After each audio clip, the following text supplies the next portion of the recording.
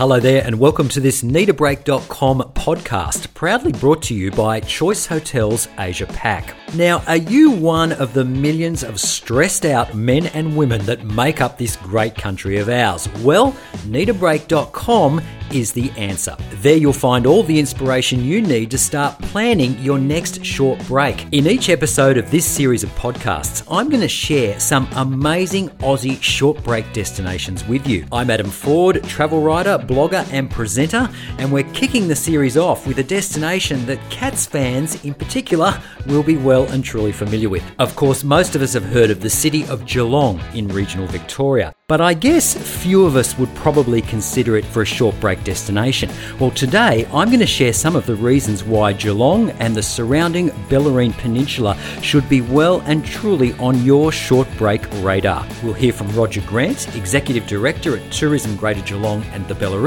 and Greg Egan, Chef Supremo behind the Q Train. More on that in a moment. All right, well, let's start with the basics. Where is Geelong exactly? Well, the city is about 75 kilometres southwest of Melbourne, right on Port Phillip Bay. Geelong has this sensational waterfront vibe. There are plenty of great beaches, so pack your swimmers, and there's lots to see and do along the foreshore, including the iconic Bollard Trail, which is a series of repurposed piles from a pier that a local artist named Jan Mitchell painted to depict individual characters that have played a role in shaping Geelong's history. Now, let's hear from Roger Grant about what makes the Bollards so special. They seem to, I think, resonate with people mainly because each one represents a real person or a real event in history. So they're not just pretty carved figures. They're a very whimsical way to learn something about Geelong, its history, and the characters that made that history. So it really is a really fun way to explore the waterfront because each one's located so that it's in eyesight and walking distance of the next one. So that in itself provides a really lovely framework in which to explore the waterfront.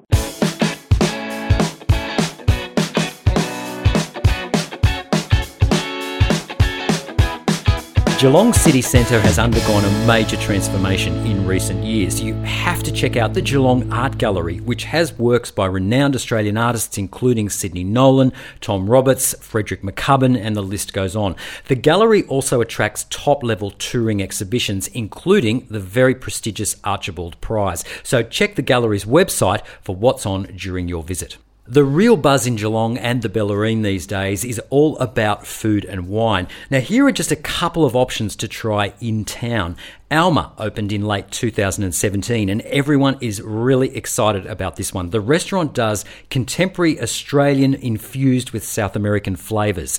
Over on the Cunningham Pier on the waterfront, Wawa G offers a fun Asian-inspired menu that will appeal to just about anybody. Kick back on the pier with those sensational views and enjoy delicious dishes from all corners of Asia. What's not to love? Head to NeedABreak.com to find out more about Geelong's dynamic dining scene.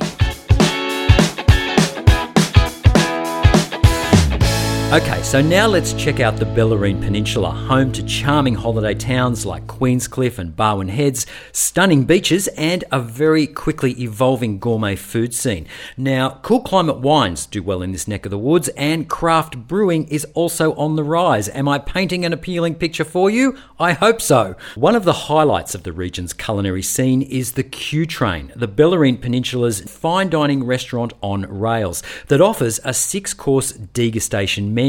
I caught up with Chef Greg Egan to find out more. When they arrive, they're greeted at the gate by our train manager, Dan Trevor, and they walk onto the red carpet, have a photo in front of the Q Train, in front of the logo, and then they're shown to the table and then have about half an hour free time where they can walk around, go to the bars, have a drink, explore the train until they sit down to dine to a 6-course degustation menu. They will definitely get to try the 48-hour Stage Farm salted beef. It is served with wasabi aioli, black Russian tomato gel, dehydrated tomato, and Thai basil, and a little bit of sesame oil on top. And dessert is a bit of a highlight. It's a bit of a mix between sweet and savoury. At the moment I'm doing a chocolate parfait finger, crumbed in toasted sesame seeds, pandan coconut gel, snow pea tendrils, and dehydrated citrus zest. Sounds amazing, doesn't it? And while you're in Queenscliff, you should also check out the Queenscliff Brewhouse.